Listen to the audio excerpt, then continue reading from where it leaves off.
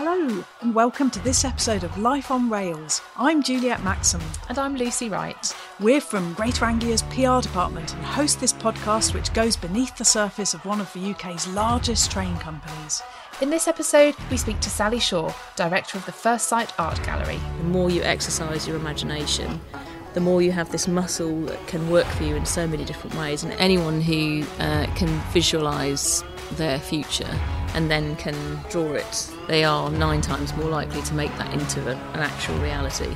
Our resident fairs guru, Ken Strong. We have lots of money-saving offers people may or may not know about, and so it's useful just to have a quick revision. Martin Beeble, Greater Anglia's engineering director. It's a proper mix of things. New technology, better design, better acceleration, all of which adds up to be a much more reliable service. And Georgia Payne, Greater Anglia's safeguarding and trespass prevention lead. If you feel that somebody needs support, whether you're 100% or not, if it looks out of place or if you feel something isn't right, trust your gut, as simply giving an opportunity to talk can help somebody. Juliet and I will also be discussing journeys to and from the station and integrated travel.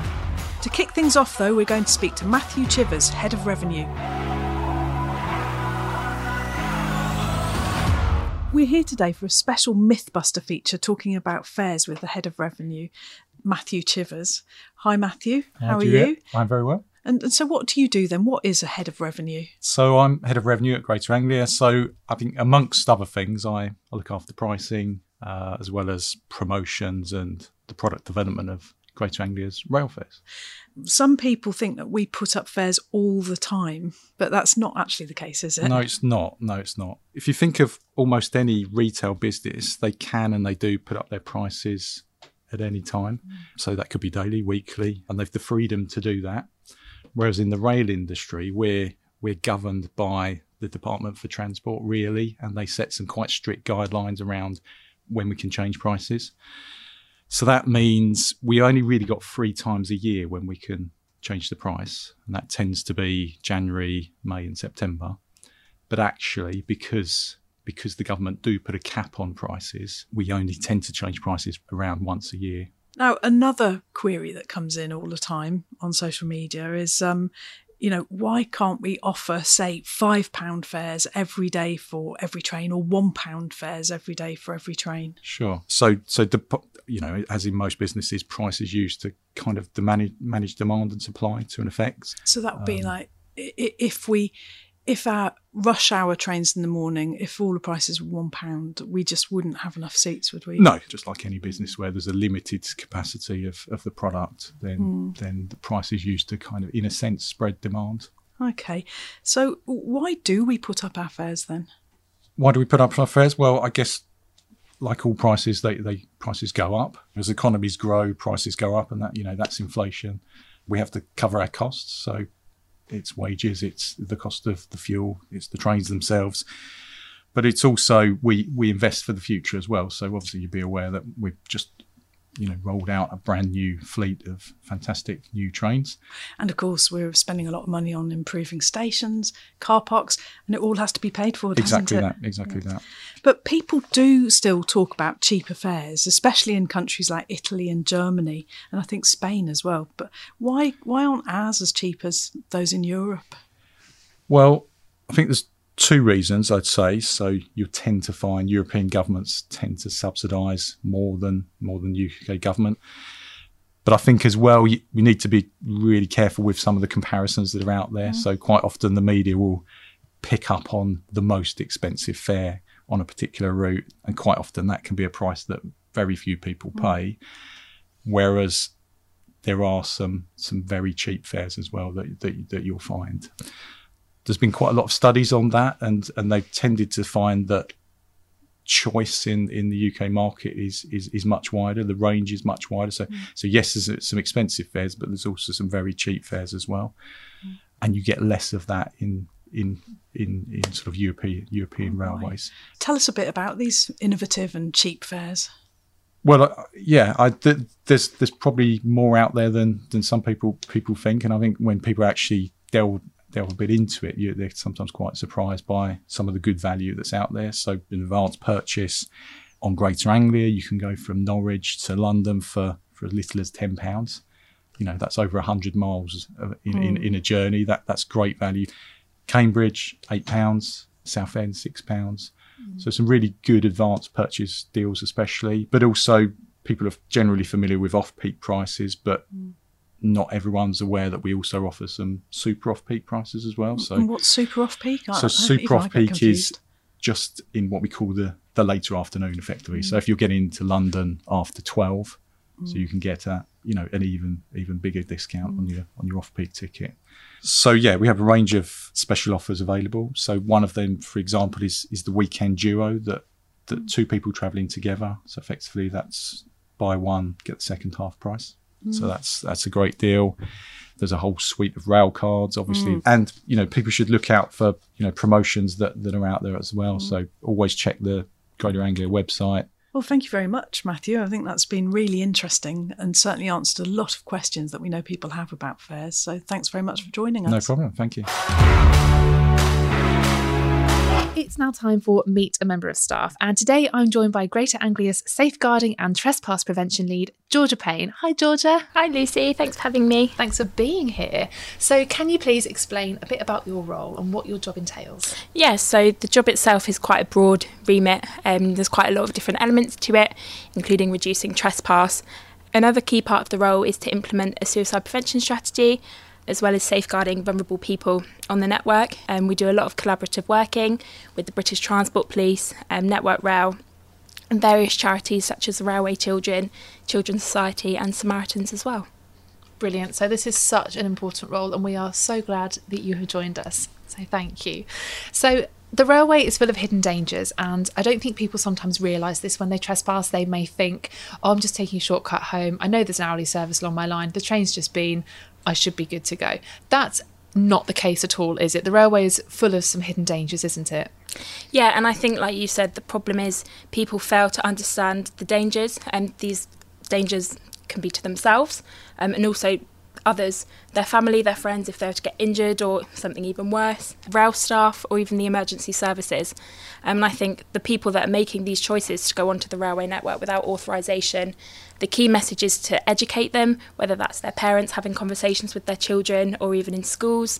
And there's lots of materials out there and campaigns to kind of promote safety on the railway and encouraging a lot of the time children and young people not to trespass, but that can be anyone. It's not always young people either. Every day, hundreds of people risk everything by trespassing on the tracks. The railway is not a playground. There's so many hidden dangers. The overhead lines, the electricity through them is 100 times stronger than your household electricity at 25,000 volts. That's just a crazy number, and I think people don't realise that. Trains can often run off timetable. There's never a quiet time. Absolutely. And if anyone does see somebody on the track who shouldn't be there, please tell someone as soon as possible. Tell a member of rail staff if you're at a station, or if you're, say, at a level crossing, out enjoying a dog walk, call the police, call 999, an emergency call, just report it as soon as possible, please. So part of your role is going to be working with Samaritans. We do a lot of work with Samaritans on the railway, and they have a campaign coming up this winter, don't they? Small Talk Saves Lives. Can you tell me a little bit about it? Yes, so it's a really exciting campaign, with the next phase launching in February. There's going to be lots of different components to it, but there will be outreach events happening at stations across the Anglia route. It's essentially a campaign aimed at rail passengers and the public to kind of promote that all it takes to prevent a suicide is small talk. Suicide is preventable, and it can be prevented, as suicidal thoughts are often temporary, and they can be interrupted. So I think the key message is just engaging with people and empowering people to act, trusting their gut instincts, and starting a conversation if you think there is something that doesn't sit right with you, as a little small talk can be all it takes sometimes. So what could those things look like? Perhaps somebody who's been at a station and hasn't boarded a train for a period of time? Would that be one? Exactly. There's so many different common behaviours. Like you said, different individuals on a platform for a long time, sat down, pacing, anything like that. But if they're not boarding trains, you would stop and think, because 9 times out of 10 somebody's at a train station to travel somewhere. Somebody could be standing alone in an isolated spot. It doesn't have to be at the end of a platform, could be anywhere, looking withdrawn or upset. But however, it is important to say as well, if somebody is considering suicide, there may not be any signs. But I think it's all about if you feel that somebody needs support, whether you're 100% or not, if it looks out of place or if you feel something isn't right, trust your gut, as simply giving an opportunity to talk can help somebody. But obviously, if it's safe to do so, if they are on the tracks, obviously it's best to contact rail staff or call the police. But if they are in a safe place, it's really important to trust your gut and just have a bit of small talk. I think we're all quite good at it. It's just building that confidence to do so. So what kind of conversation starters can we suggest? Maybe talk about the weather, very British. Yeah, very British. Brits love to talk about the weather, but it could be anything. I think never underestimate the power of just a simple hello and a smile, just interrupting those thoughts. A simple question, you don't want anything too complicated. Asking their name, where they can get a coffee, what the time is, anything like that. Or even introducing yourself, asking them where they're going, or even asking if somebody's okay. I think there's a lot of pressure now. People are scared about saying the wrong thing, and I think it's just kind of say what you feel comfortable with saying. You can't make a situation worse. I think just smiling, saying hello, asking about the weather's a good one, or even ask for directions, or if you're lost, anything like that. Some really, really good ideas there. So Small Talk Saves Lives, the New Samaritans campaign, will be back with us in February. Yes. Brilliant. Georgia, thank you so much for joining me today. Thanks, Lucy. In this Greener Anglia segment, Juliet and I will be talking about integrated transport, the way people travel to and from stations. Travelling by rail is one of the greenest ways of travelling, only beaten by walking or cycling. We know the railway is environmentally friendly, but how can you reduce your carbon footprint when travelling to and from the station? Well, we make it easy for people to use the greenest forms of transport to get to the railway. You mentioned walking and cycling. We've got over 10,000 cycle spaces at our stations and a huge variety of them. And you know, we've got them at every single station. Even Burney Arms. Even Burney Arms in the middle of nowhere. Isn't that incredible? And they range from our multi-storey cycle park at Cambridge to cages with fobs, so it's very secure, to just a simple basic stand like at Burney Arms. And of course, our new trains have more space for bikes as well, proper dedicated cycle spaces, although please check the website because there are restrictions on taking full-size bikes on trains during the rush hour. That's full-size bikes, but if you've got a Brompton or a folding bike, if it folds, it rides, it can go on any service. Absolutely. But yes, so you can definitely cycle to the stations, and we work with local authorities to make sure that you can find the way. There's good signs, and in some cases also cycle paths. When it comes to walking to stations, there's good signposts. We're in Colchester at the moment, and outside the exit of the station, there's an elephant. It's Jumbo. And if you just follow Jumbo and the yellow flags, you get up to the town centre. And that's one of the things that we have done with local authorities to make it easy for people to find their way. I'm very familiar with that elephant. I've seen it many times. How did you get here today? I walked. I walked to the station too. Excellent. Good. Well, we are green. So a lot of our network is very rural. Walking, cycling isn't always an option. So how can people living in a more rural community get to the station in a green fashion? Well, there are buses. We do work with local authorities and bus providers to make sure that our buses connect with the trains as well as possible. You can even get a Plus Bus ticket. Plus Bus, which is a really good value ticket. It includes your bus fare as well. If there is no public transport, it's too far to cycle or walk, obviously you're going to need the car. We've got very good car parking at our stations with a range of different tariffs, and we've got a flexible parking season ticket which matches the flexi season ticket, and we even have an hourly, short-term hourly rate at some of the stations now. So for instance, if you're going shopping in Norwich, park at Diss, park for an hour or two or up to 4 hours, and then hop on the train to Norwich. It's a great way of getting into the city centre. And parking, electric cars? Electric cars, that's the future, isn't it? They say almost as good as trains, I suppose. But yes, we do have some parking spaces for electric cars, and that is something that we are reviewing currently. Excuse the pun. Oh no. Like you said, there is quite a lot of parking available, and if people are concerned that they may get to a station and there are no spaces left, don't be concerned, because there is a live tracker on our website. So if you know you're going to be travelling to the station soon, you can look that up and make sure that there will be space for you, which is very handy. Yes, that's true. And then also you can check how many bike parking spaces there are, and, you know, all the facilities, the bus interchange, where the bus stop is, everything like that is all available on our website. We run services to airports as well, don't we? That's a great way to get to the airport to take the train, isn't it? Yeah, planes, trains and automobiles. We do them all. It's a brilliant way of getting to Stansted Airport. You can get to Stansted from Norwich, there's a direct service, or from London Liverpool Street, and it takes you right underneath the terminal. So you just roll up on the train, walk up the ramp or go in the lift, and there you are in the departures building. So much better than faffing around with parking. And we also stop at Southend Airport. Yes. And City Airport in London. Just catch the train to Stratford, get on the DLR, and there you are. It's just so simple. I love catching the train to the airport because you can take far more luggage with you than perhaps you can fit in some cars. And like you said, you're directly in there. You don't need to worry about organising parking, paying for parking. It's super, super quick and convenient, I think, to get the train to the airport. Yeah, definitely cheaper as well. And your holiday begins from the moment you set foot on the Greater Anglia train, of course, doesn't it? Right, well, I'm off to book a holiday. No! That's brilliant. Thank you so much, Juliet. Thank you, and enjoy your holiday, Lucy. For the New Train segment, I'm here with our Engineering Director, Martin Beeble. We're talking about how the new fleet has helped improve overall performance on the railway. Hi, Martin. Welcome back to Life on Rails. Hi, Lucy. Good to be back. So our new trains, they are more punctual and reliable, which is really great news for our customers. So what is it that makes them better? Well, it's a real mix of things.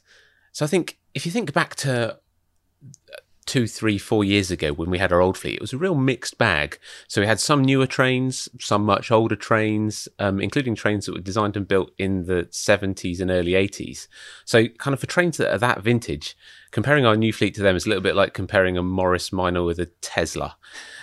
So we went through the design process with the manufacturers for our new trains quite some time ago now. But these things, as always, you only get out what you put in to them. And we spent quite a long time focusing on things through the design process, like reducing what we call single point failures. So they're parts of the train which, if they don't work properly, the train won't work without them. And of course, our new trains, they're modern technology, so they move away from relays and valves, so things that have got mechanical moving parts. They're much more software based. So of course that's got its own challenges, as anybody who's ever seen the Windows famous blue screen of death can tell you. But once we've solved a software problem, the benefit is you've fixed it forever. So yeah, really it's a proper mix of things: new technology, better design, better acceleration, all of which adds up to be a much more reliable service. So you mentioned their new technology, and we've actually got something that's in place to help resolve problems as soon as they're reported. So how does that work, and how does that help to improve the overall reliability of the fleet? You're absolutely right. The way in which we tackle train performance isn't just stopping faults from happening in the first place. So our team have got a really, really structured approach to managing in-service faults and getting the train moving again as quickly as possible. We've actually got an engineer in my team sat in our control room, and if a driver's got a fault which is impacting their service, or they think they have a fault, they might have a fault, they phone the engineer for some help. It's kind of like phone a friend on Who Wants to Be a Millionaire. But hopefully our guys get the answer right more often than they do. So our phone a friend engineer, they use an intuitive system which we call our decision support tool, which is a neat piece of software. It's kind of a little bit like Wikipedia, but with easier sort of click-throughs. So the engineer asks the driver some really simple questions about the fault that the driver's experiencing, and dependent on the answers he gets or she gets, it takes them to a decision as to how they can fix that fault and get that train moving. Or if they can't fix the fault, which still sadly happens in some occasions, how we can at least clear the line so that we can free up the railway for the trains that are running behind it and keep people moving. Brilliant. I'm so pleased it's working well. Now, we are the first train company to have a Stadler train. They're new to us as a company, to Greater Anglia, but they're completely new to the UK. We were the first train operator to have a Stadler train running on the tracks. So how has that process been? So it's been a massive learning curve for both us and Stadler. The UK really isn't an easy market for new train manufacturers to enter. Like with everything, I think we do it just that little bit different here. The process of getting new trains into service is quite complex and quite drawn out, and it's got lots of stakeholders. So actually for Stadler to get up to speed on those issues in such a short period of time was really quite impressive. And I think we've ended up with this really neat mix of kind of new thinking, which has already brought benefits to our route and to our region, combined with a kind of a good dose of UK experience, which Stadler lent on to help them with the service introduction. So last month, our Stadler fleet ran about 9,000 services, about 600,000 miles, and we had 8 trains cancelled as a result of technical faults. Gosh. So that's pretty staggering when you consider these trains interface with hundreds of thousands of passengers every day, running all weathers, hundreds of moving parts. The best bit is I still know there's more we can get out of this fleet, more reliability that we can get out of them. We can make them better. So a majority of our new trains, they're now in service. So I've got to ask you the question everyone wants to know. When will the entire fleet be replaced? When will we just have new trains running on the network? That is a very good question. So the Class 720 fleet are already our biggest fleet by some distance, but we've still got a number of trains to buy. We're working really closely with Alstom at the moment to try and speed up the testing and the acceptance process of the remaining trains. We're hopeful that we'll have them all in service later this year. But it's just worth saying that the amount of new trains we've still got to buy is actually bigger than the amount of trains that they're replacing, because, of course, the new trains are all about building extra capacity and extra seats into our railway. So actually, passengers should start to see an all-new train service way before the last train is delivered. Brilliant. Martin, it's been so good to talk to you today. Thank you for joining me. Thank you for having me. Happy New Year! It's January and we are all trying to save money where possible. I'm here with our fares guru, Ken Strong, who has a whole host of ways you can save while travelling with us this year. Hi Ken, welcome back. Happy New Year, Lucy. Thank you for having me back. Happy New Year to you. So if you could just run through loads and loads of ways that people can save money while travelling with us this year, please. Well, we have lots of money saving offers that people may or may not know about, and so it's useful just to have a quick revision. We have the group save, where if you're travelling in a group of 3 or more people, you can get a third off. It can be bought on the day without any reservation or pre-booking requirement. We have a duo ticket, which is for 2 people travelling together. The second person pays half price in the group of 2, and that's available in the London and South East area, south of Cambridge and Manningtree. We also have, of course, our very good value advance fares, and the further out you book, the better they are. Currently, we are opening reservations about 6 or 7 weeks in advance, so if you check that far in advance, you should be able to find some very good value tickets, especially if you travel outside the peak times. Quieter days like Tuesdays, or basically try and avoid early mornings going towards London and late afternoons coming out of London, which obviously are traditionally the busiest times for travel. If you avoid those times, you can get some very good value tickets. I think that's a good point to always remember. Whenever you're travelling, if you know the date you're going to travel, book as far in advance as you can, and you're likely to save the most amount of money. And also, if you know when you're going to travel, there's an alert. You can sign up for the alerts on our website to find out when the cheapest tickets are available. So I would definitely advise people to do that if they know their date of travel. Yeah, that's right. This applies, of course, to longer distance journeys where we have advance tickets available. You can sign up to the alert, and this is a very useful tool to let you know when the tickets become available. But on our shorter distance journeys, we have very good offers as well, such as I've said, the group save and the duo ticket. And we also have super off-peak. So if you're travelling any time at weekends or any time after lunchtime on a weekday, you can get the cheapest value return ticket. One useful tip if you're booking any ticket, and you're travelling both ways, always put in a return journey. You may end up, if it's an advance ticket, buying 2 singles, but it may be the case that buying the return ticket is not much dearer than buying a single. So it's always as well to put in both legs of the journey when you're making the journey inquiry at the same time, and then you quite often will find tickets that you won't find if you just put in a single one way and then do a separate inquiry for a single coming back. Perfect. That's a great tip. Thank you. And how about commuters? How can they save money? Well, as you probably know, we have introduced over the last couple of years, in conjunction with all the other train companies, the Flexi Season Ticket, which allows 8 days travel within a 28-day period. So once you validate your ticket for a day, you can use it as many times in that day as you like on your chosen route, including stopping off at intermediate stations. Most people will, of course, just use it to travel from A to B and back. And it works out to be the best value on our traditional medium-distance commuting routes, such as Chelmsford to London, Harlow to London, Bishop Stortford to London, routes like that. it can save you quite a bit of money over buying day return fares. Of course, if you're travelling 4 or 5 days a week, in most cases, nearly all cases, it's better to buy the traditional season ticket. Nowadays, if you're working sometimes flexibly and other times you're working a full week, you can mix and match. You can buy a flexi season for a certain period of time. Once that's used up, and then the following week you're going in every day, you can buy a weekly season or a monthly season. So you can mix and match tickets now, or even just if you're only going in the one day, just buy a day return for that particular day. Brilliant. Well, thank you so much, Ken. So there you have it. New Year money-saving rail cards, flexi season tickets, group saves, duos, off-peak, book in advance. They are all the ways that you can save money, and we very much look forward to welcoming you on board this year. Thank you so much, Ken. Thank you.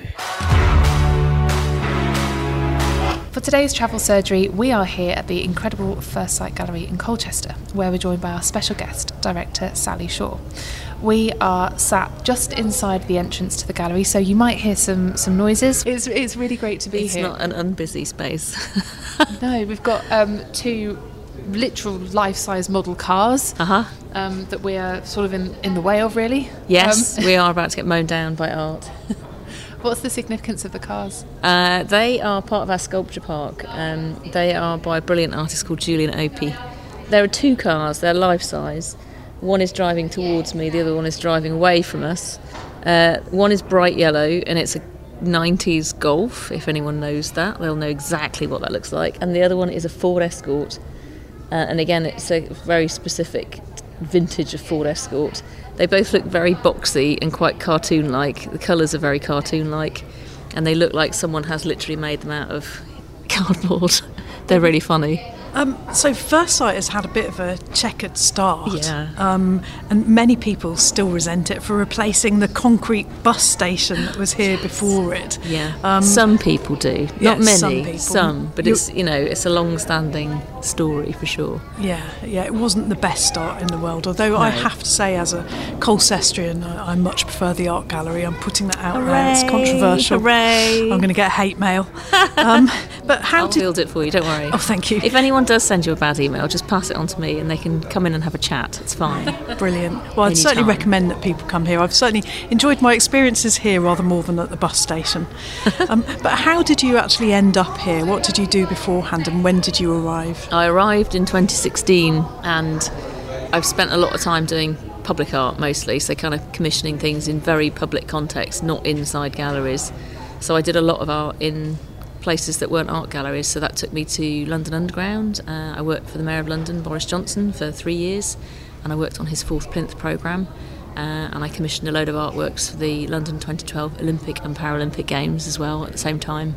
So lots of big, very public stuff. Why the change? Why did you decide to come to First Sight? Lots of reasons. I kind of wanted to take all of that public art thinking and learning and put it back into a gallery and kind of prove a point, maybe to myself, but also to maybe some other people, that art galleries are for everyone. You know, this First Sight in particular is heavily publicly funded. We've all paid for it. So I don't consider it my gallery at all. It's our gallery. So I wanted to go and see if I could get rid of a load of hurdles and get loads of people in. And you've really brought the community into First Sight, haven't you? I mean, Yeah. you do all sorts of things. You've had the free meals for children, the work with refugees. You've local artists as well as big national artists. Tell us what you've done that's also made you become Museum of the Year last year. I mean, you've really turned around the fortunes. We will forever be Museum of the Year.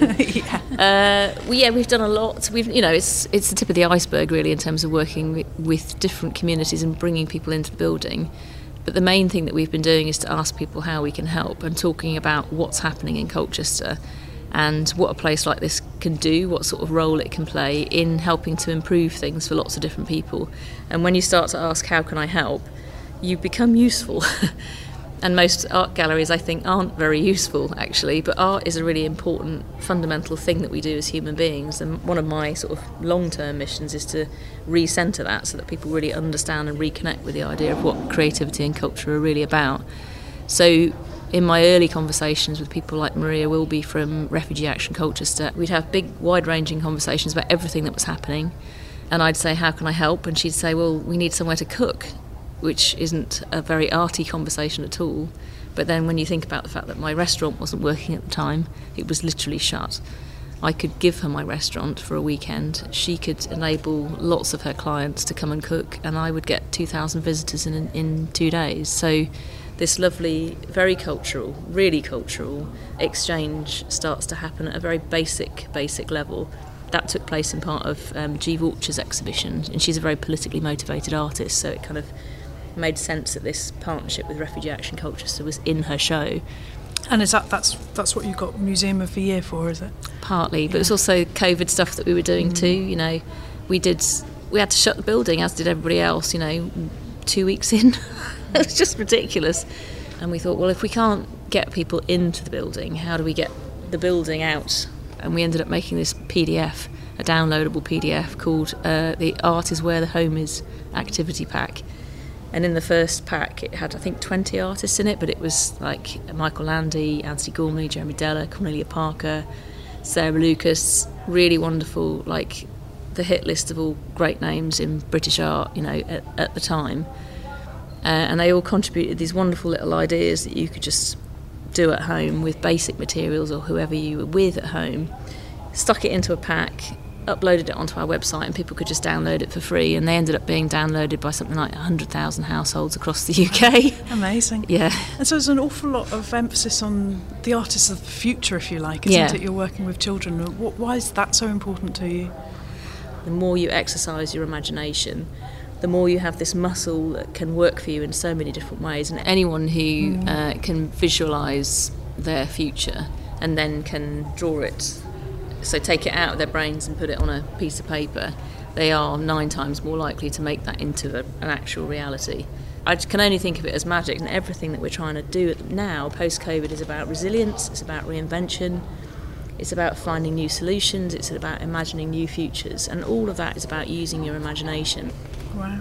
And you're totally providing the space and the facilities to do that. I think there's always an excuse why people don't you know, exercise their creativity for whatever reason, and right here you have all of that. So this is part of the podcast, which is our travel surgery, and as part of that, we like to find a destination for you to visit. Right. Now, we know that you and your daughter, you like travelling by train, don't you? Yes, very much. Yeah. So what kind of things do you like to do? It's okay, we won't judge. You will, and it's fine. I'm happy to be judged on what we do. My daughter and I, we love going to the beach, but along the way we do a lot of things. We get on the train, which is brilliant. I did have a car, I don't have a car anymore. The closest to a car I am now is to Julian Opie and his beautiful Golf. It looks beautiful, but... So we use the train a lot, and that means that we chat and we hang about, we mess about with the train, and we talk about all sorts of stuff. So we go on the train. We usually go to Walton on the Naze, which is our nearest and dearest, and we head... What do we do first? We go pie and mash first. Very important. I have pie, mash and gravy. It's at White's Pie and Mash in Walton on the Naze, and Verna has pie, mash and liquor. Sometimes she'll nick a bit of my gravy. And then we go to the beach to look for fossilised shark's teeth. Very important. We've got a collection in the kitchen on the wall, bits of blue tack. Then we go to the arcades, then we have an ice cream, then we go to the playground, and then we come back, and sometimes we have a bit more pie and mash. And then we get on the train and go home. And it's brilliant. It's the best day. It sounds it. Yeah, it's a really good day. We'll come with you next time. This sounds brilliant. It's heavily scheduled. Absolutely. 2 pie and mash visits. I know, right? It's a lot of pie and mash. Where we're recommending, we thought maybe you should branch out, visit some other seaside destinations. Now, the only thing is I can't guarantee the pie and mash. That's okay. I'm so sorry, you're going to have to do your research there. Seek some new.